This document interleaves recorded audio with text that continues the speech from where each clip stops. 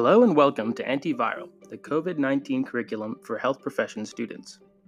As a reminder, the entire curriculum, including case studies, practice exercises, and other resources, is available online at curriculum.covidstudentresponse.org. This episode is a part of Module 2, Epidemiology Principles. The goal of this module is to learn how to apply epidemiological principles to describe the spread of COVID-19, as well as evaluate the potential impact of public health interventions through modeling and historical and contemporary examples. The goal of this episode is to discuss the current state of the pandemic in the United States at the time of recording, early July 2020. Let's get started.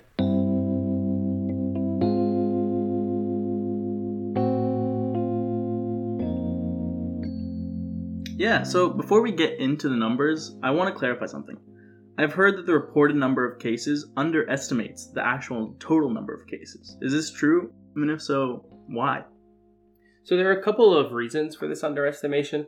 First, the incubation period, or the time between infection and symptom onset, makes it more difficult to accurately identify all infected individuals at any point in time.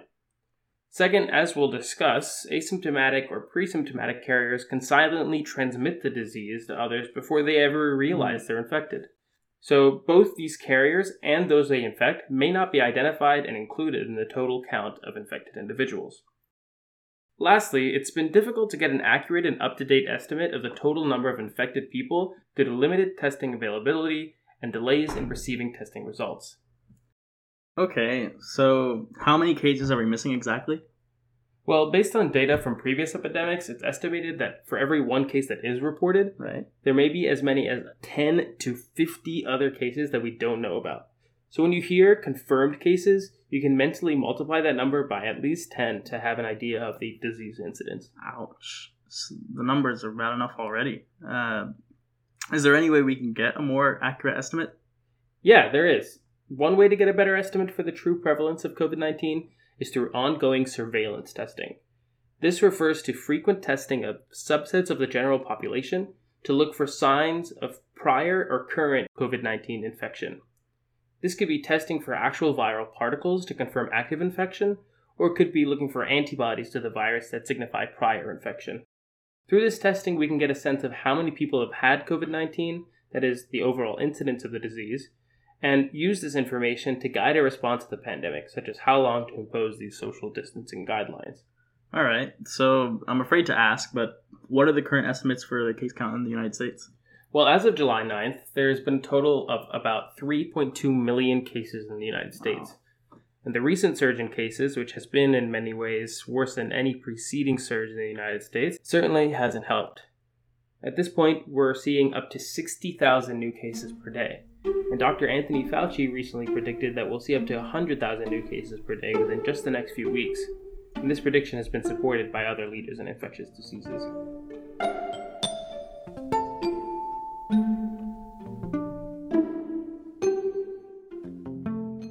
All right, so we've talked about how to interpret the reported number of cases and how we can improve our estimates, but what about the case fatality rate? And what is that anyway? Yeah, so the case fatality rate is the percent of patients with a disease who die from that disease. What we've noticed so far is that patients infected with SARS-CoV-2 worldwide have a widely variable chance of death. Initial estimates for the case fatality rate from the CDC were between 1.8 to 3.4%, but more recent estimates from our World in Data report an overall case fatality rate of 4.6%. Okay, I don't mean to sound insensitive, but that doesn't sound that high. How does it compare to other diseases? Yeah, alone it doesn't sound like much, but consider, for example, the seasonal flu, especially since there was a lot of it's just the flu going around at the beginning of the pandemic. The seasonal flu has a case fatality rate of 0.1%. This would mean that COVID's case fatality rate could be almost 50 times that of the seasonal flu. Okay, yeah, that definitely puts things in perspective. Do we know if everyone has an equal risk of dying from COVID? Yeah, it's a great question. One thing to keep in mind when considering the overall case fatality rate is that these fatalities are not evenly distributed across the population. Probably the most important predictor of a poor outcome in COVID-19 is a patient's age. As a COVID patient gets older, their chances of being hospitalized, ending up in the ICU, or dying from the disease progressively increases. For example, a COVID-19 patient between 20 and 44 has somewhere around a 0.6% chance of dying from the disease, whereas patients over 85 have between a 10.4 and a 27.3% chance of death when infected with COVID-19.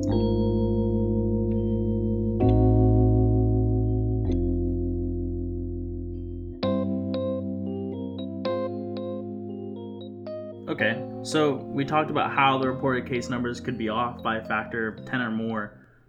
Is there any sort of caveat I should know when considering case fatality rates?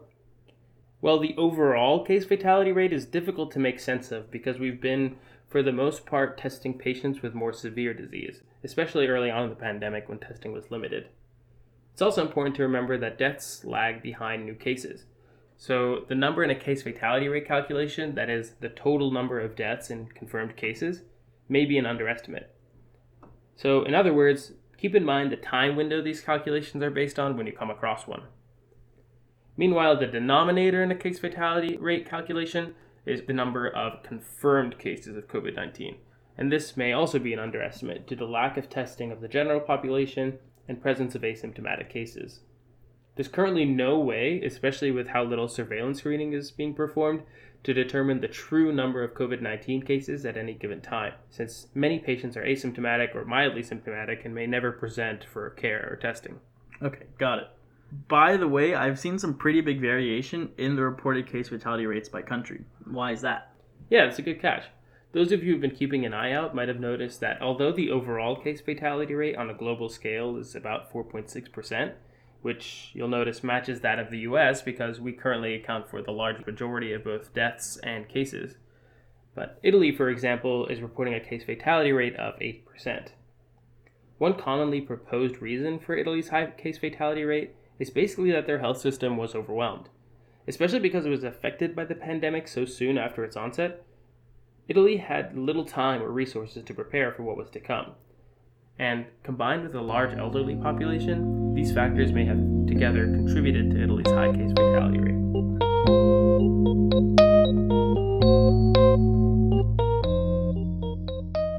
So now we can move on to subjects that may facilitate the spread of COVID-19. We'll start with the topics of pre-symptomatic and asymptomatic transmission. Yeah, so before we talk about that, let's review what a latent period is and what an incubation period is.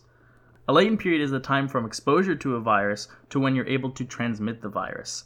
This can differ from the incubation period, which is the time from exposure to the first symptoms.